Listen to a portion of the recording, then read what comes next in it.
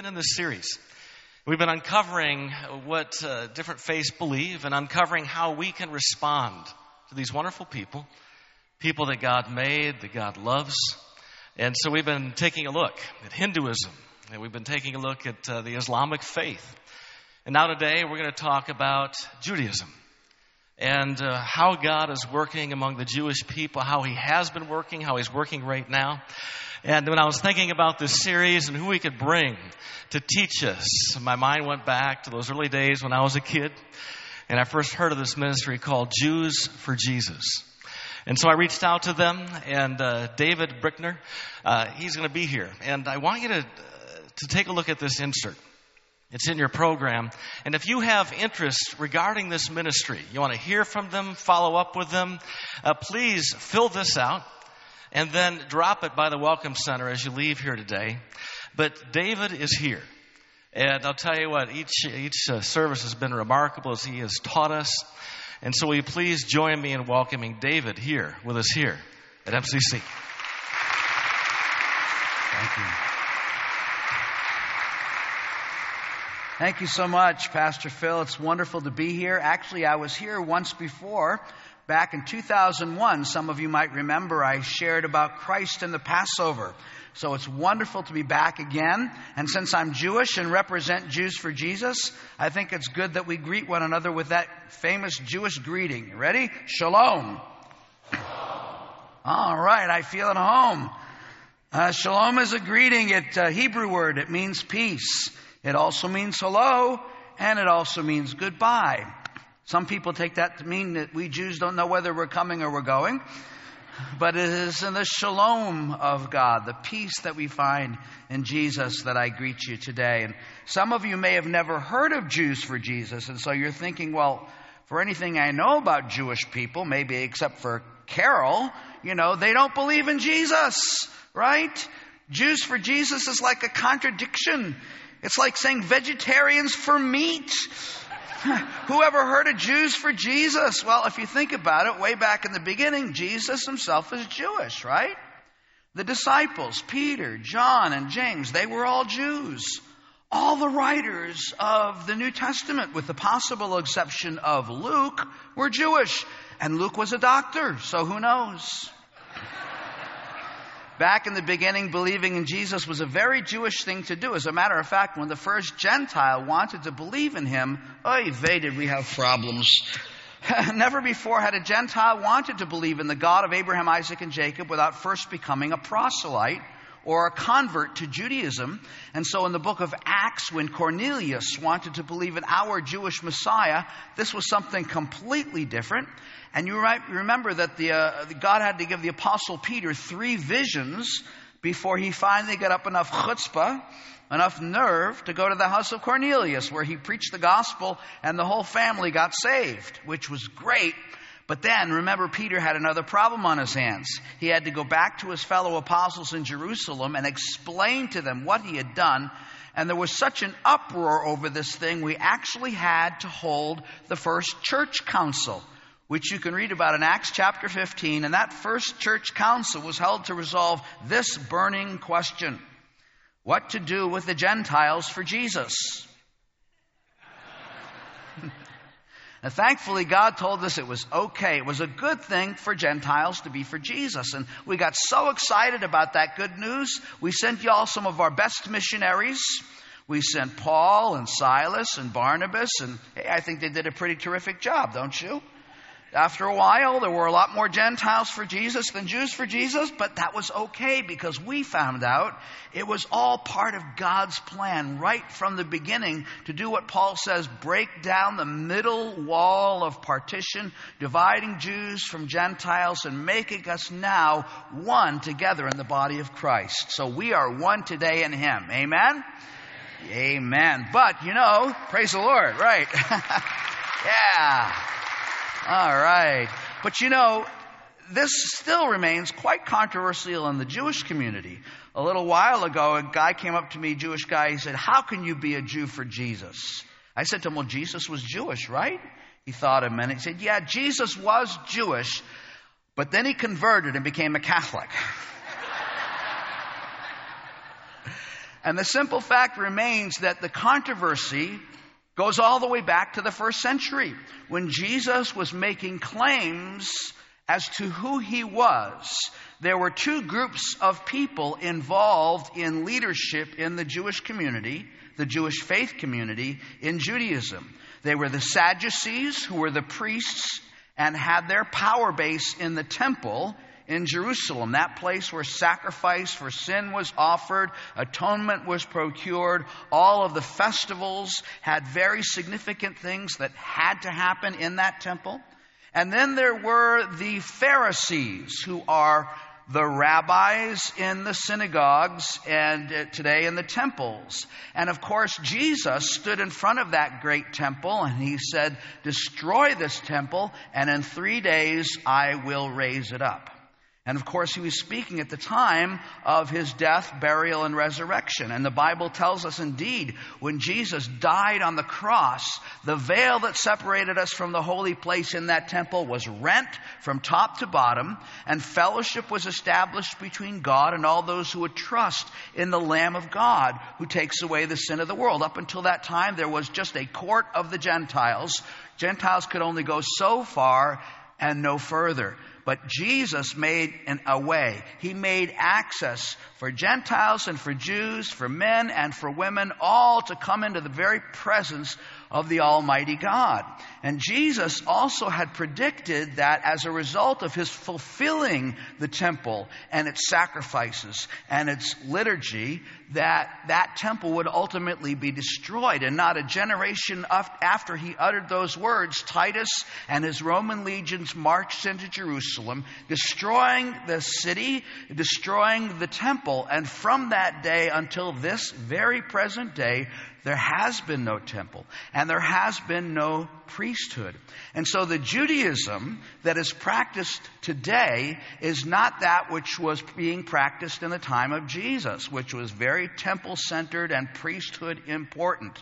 Instead, the Pharisees have been really the forebears of what is modern-day Judaism, Orthodox Judaism, based upon law. But here's the problem. The rabbis tell us there are about 613 commands in the Torah, the 5 books of Moses. 2/3 of them require a temple and a priesthood to be fulfilled.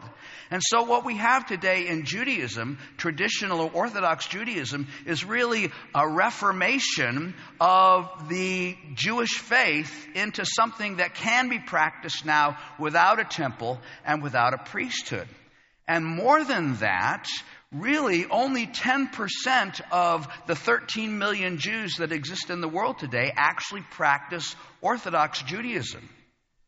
There's another branch which has even more people, Jewish people, involved in it. And actually the center of that branch of Judaism is right here in Cincinnati. It's called Reform Judaism, and Hebrew Union College right in Cincinnati is the place where all of the Reformed rabbis are taught and ultimately ordained as a rabbi.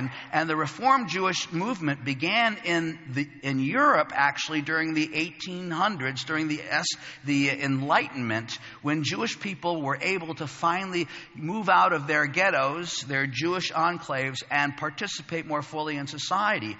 And much of Reform Judaism is similar in its beliefs to liberal Protestantism, which really began at the same time. And so when you talk to a Jewish person today, if they're Reformed, they may not necessarily believe in a God or believe in the Scriptures as the Word of God.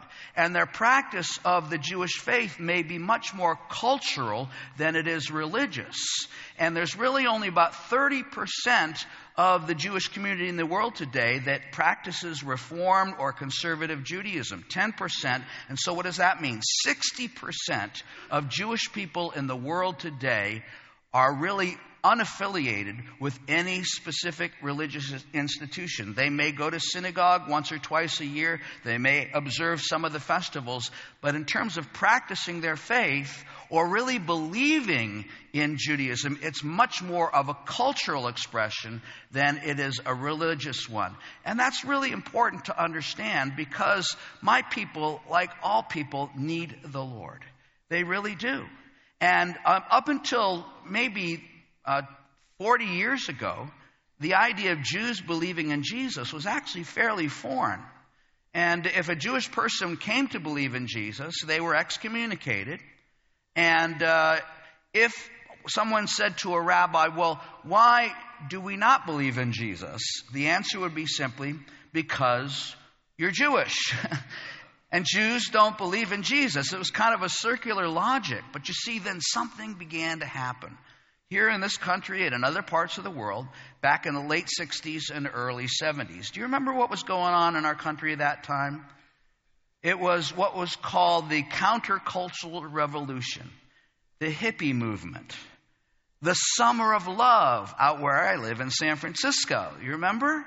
And there were a lot of people that were really searching for truth, and many of them were Jewish. And many of them began to find in Jesus the answer to all of their questions.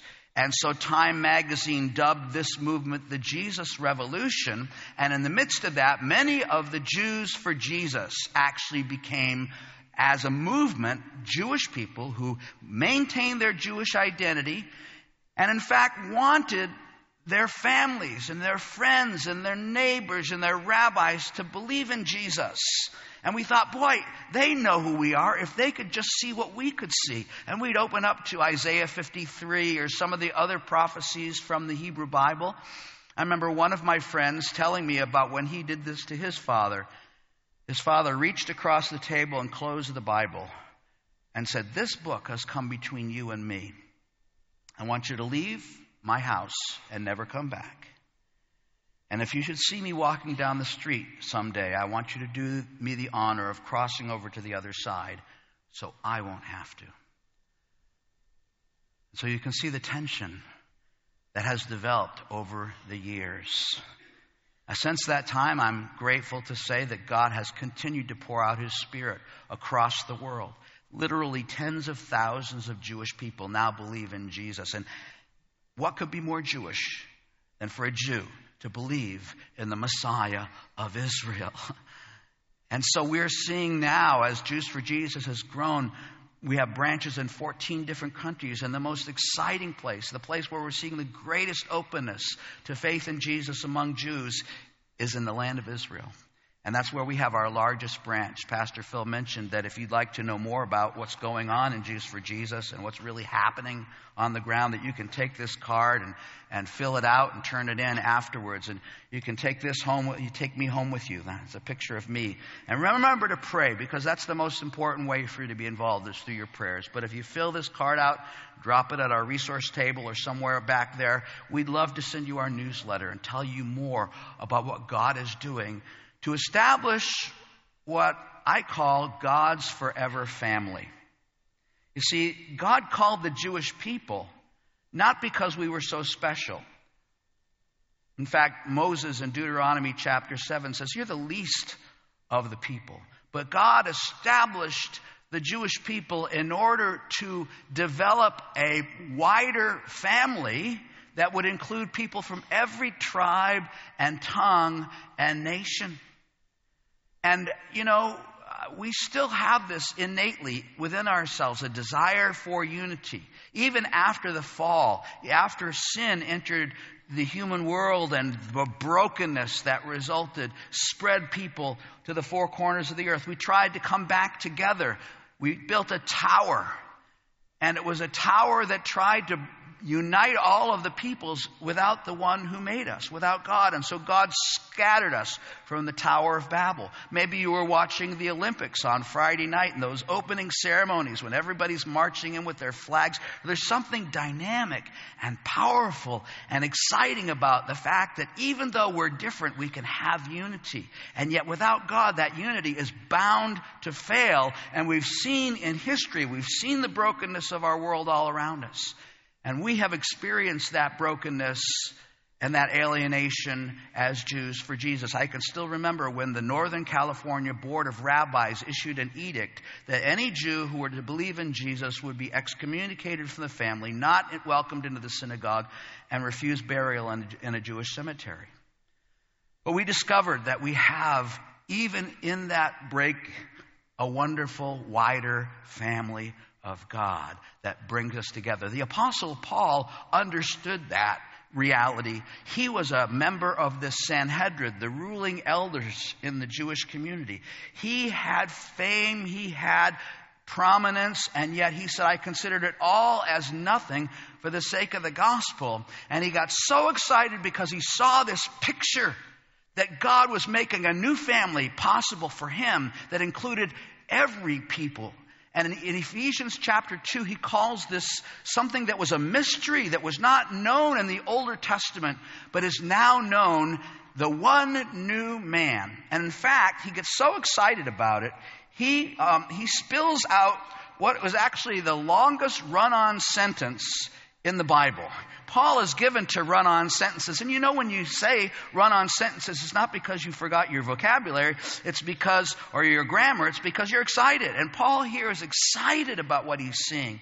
And he talks about this, and he says this. He says, this mystery is that through the gospel, the Gentiles are heirs together with Israel.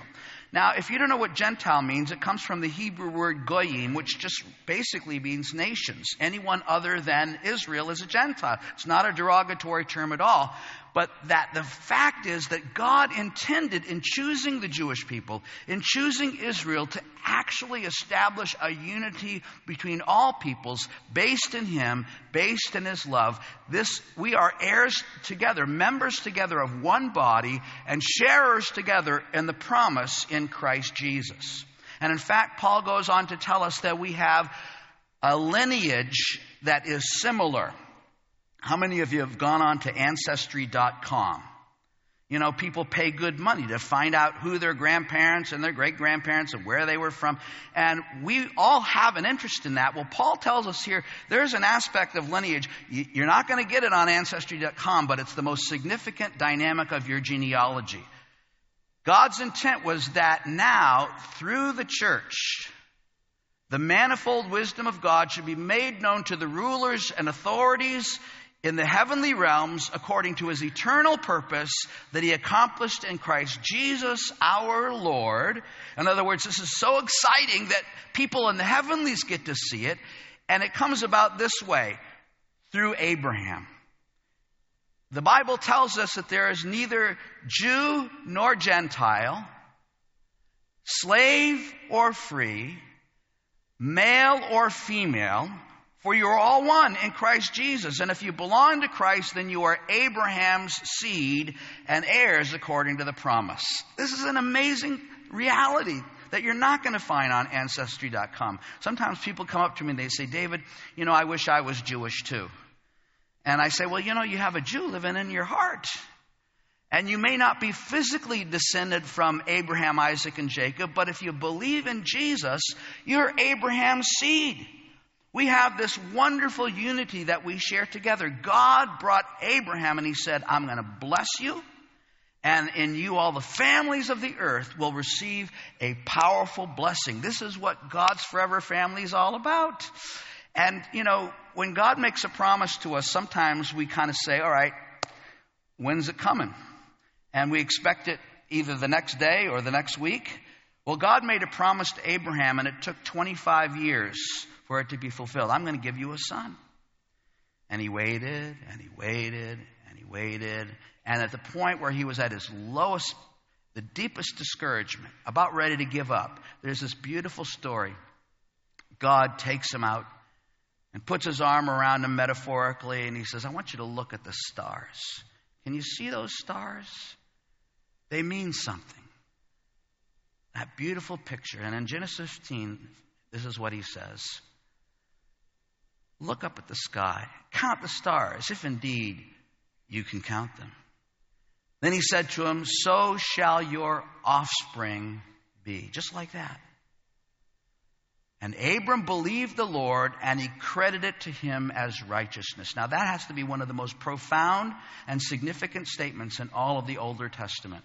Because what Jewish people will tell you if you ask them, are you going to go to heaven? Do you know? The answer will be, well, I try my best. I try to be a good person. But what we find in that passage is that it's not a matter of how good you are, because we can never be good enough.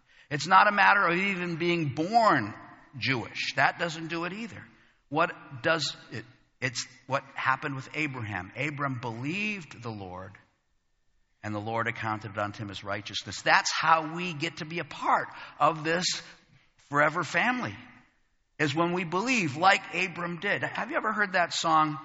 You know, maybe you went to camp. Father Abraham had many sons, and many sons had Father Abraham, and I am one of them, and so are you.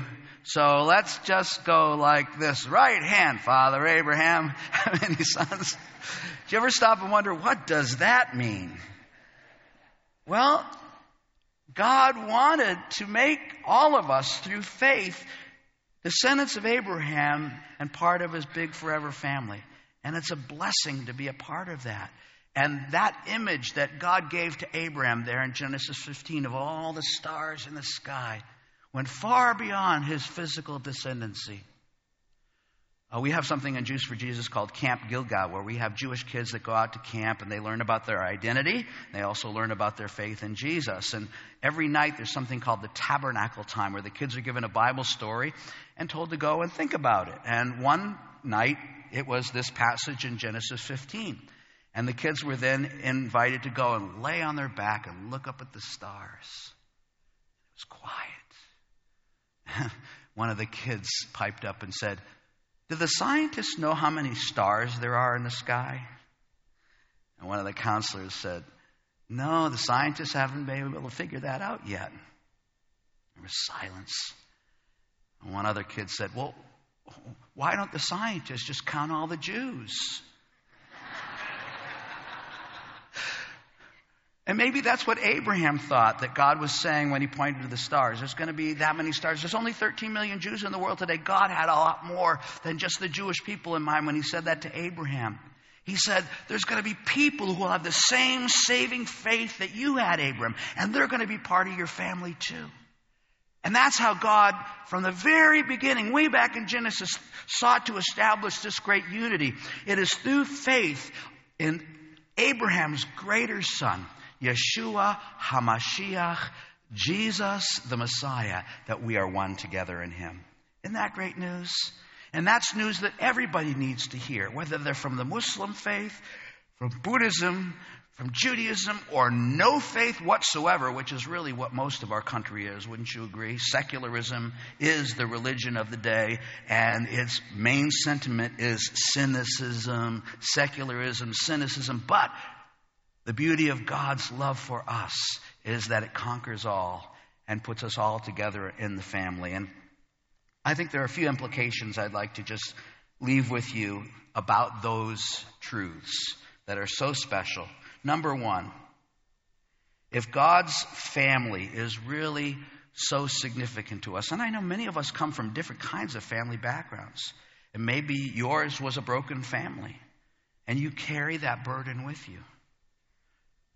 You can connect with a new family. Even as we Jews for Jesus discovered when we were excommunicated from our Jewish family, there was a bigger family that was rich and deep and wonderful. So you too can connect. We want to connect.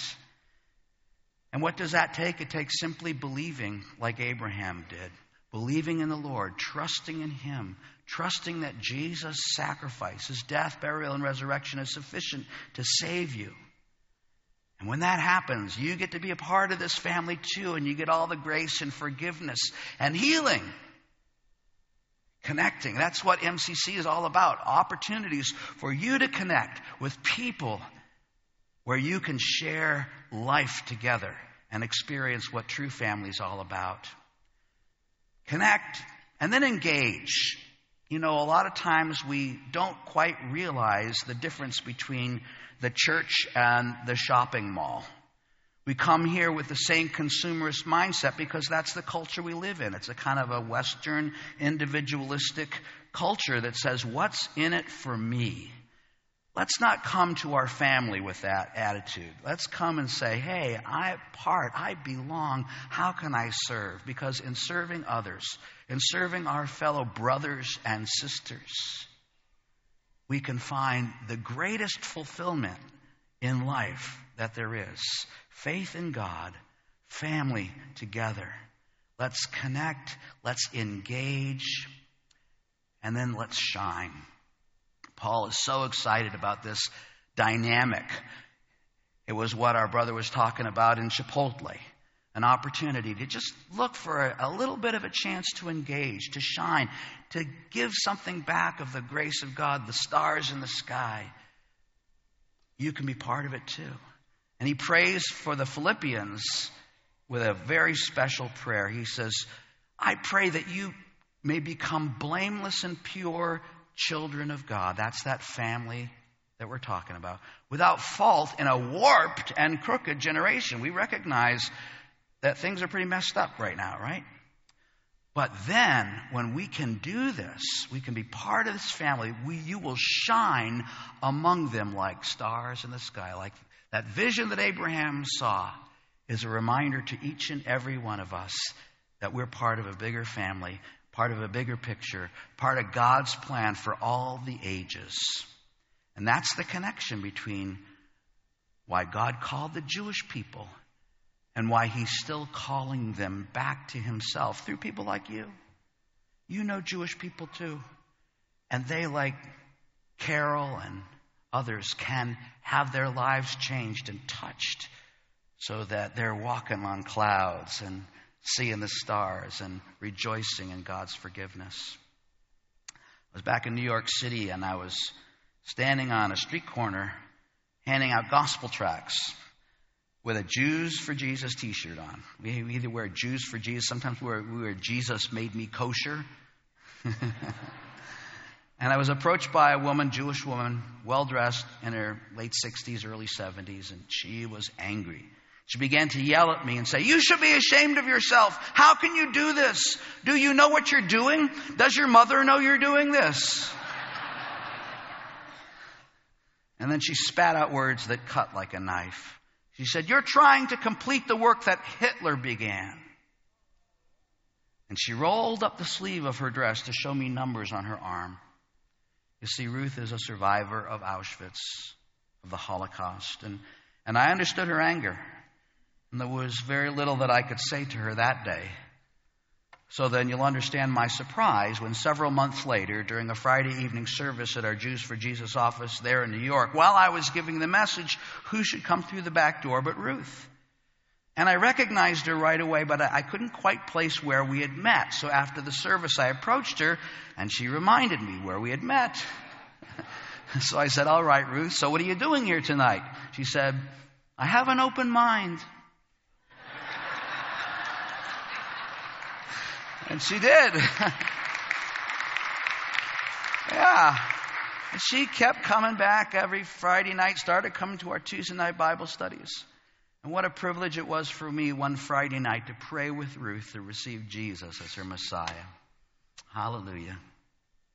How does something like that happen? How is it that somebody who is so bitter and closed to this message comes to the place where they're willing to open up and to receive grace through faith? Well, I'll tell you. It's because that same power, the power that raised up Jesus from the grave, is active and at work in the world today. And we can see that power transform the lives of people like Carol and Ruth if we're faithful to shine. Let's shine. I want to bless you with the blessing that God gave to the sons of Aaron, the priests of Israel. And he said in Numbers 6, bless my people with this blessing and they will be blessed. First in Hebrew, then in English, and then you'll be dismissed. Would you bow your heads, please? Yivarechecha Adonai vayishmarecha. Yoher Adonai panav alecha v'yikuneika.